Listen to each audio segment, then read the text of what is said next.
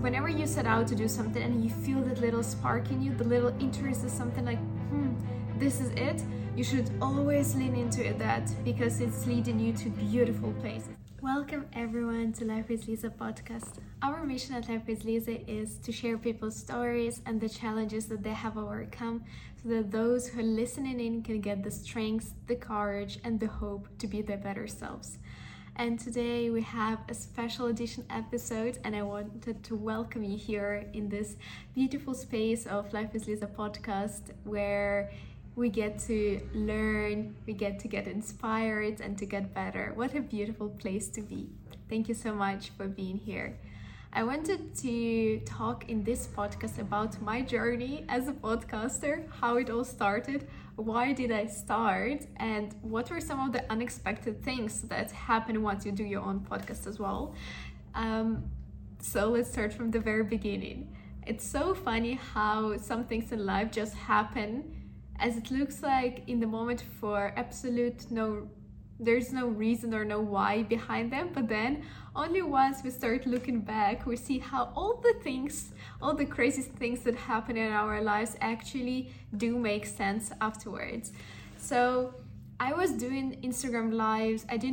Before I had my podcast, I was doing Instagram lives with some other like-minded people, and I wanted to do one with a girl from Dubai, and we were set out to do it. And then the Instagram, I go live, and apparently you're not allowed to go live from Dubai unless, I guess, if you're using a VPN.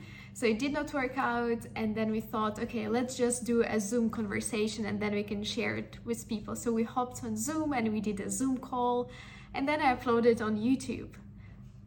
And after that Zoom call where we had this podcast interview vibey conversation, I thought, oh my god, this is something that I should be doing.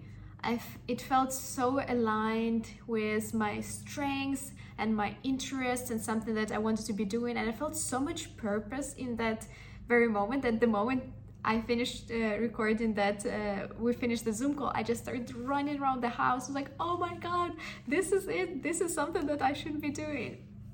So then the actual process of starting your podcast is so easy. You just need to go on a podcast platform and open an account, get it approved by all the podcast providers like Spotify and Apple Podcasts, and you set up your profile. It's quite easy. And then I think the harder part is definitely getting all the leads and finding guests for your podcast and convincing them to come. But also it's such a fun thing to do, and something that a few things I wanted to share, because this topic is so exciting for me. So I did share how it all started. It was all a random coincidence. Then why I started was because the way I felt the spark. I just felt something, and I knew that I need to grab onto it and never let it go. Because whenever you set out to do something and you feel that little spark in you, the little interest is something like, this is it, you should always lean into it, because it's leading you to beautiful places. So I knew that it's so aligned with who I am, and I need to just hold on to it, and that's why I decided to continue.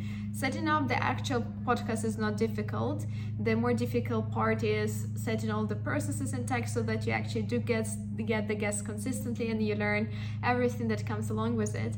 And also another point that I wanted to make here is that whenever you decide to do something, even something that you're meant to be doing, even something that is so aligned with your purpose, there always will be something that you hate about it, or the boring part, or things that you don't enjoy. And as long as you can have that proportion, the ratio of 80% of the things that you absolutely love about that thing, and 20% that you don't necessarily love and hope you didn't have and hope you never had to do in that thing, it still very much could be your purpose. I think many people feel like if it is their purpose, then they need to be 100% always happy with that, and that's not what I think.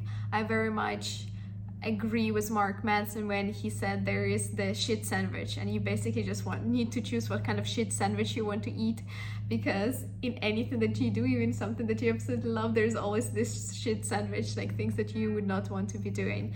And just to give the examples of the podcast and things that I think I will outsource in the future, and definitely some of the shit sandwich moments is when the software lets you down, and then you feel so bad because you've had this beautiful conversation with the person who gave you their time and energy and came there and performed and did their best, and then the software did not record the voice, or the voice audio tracks emerge, and now you feel so bad you don't even know what to say to the person, and you need to find a way to edit it so that it unmerges, and you start dealing with all these issues, and then you have to release the podcast consistently, so it's 2 a.m. and you're there editing and freaking out.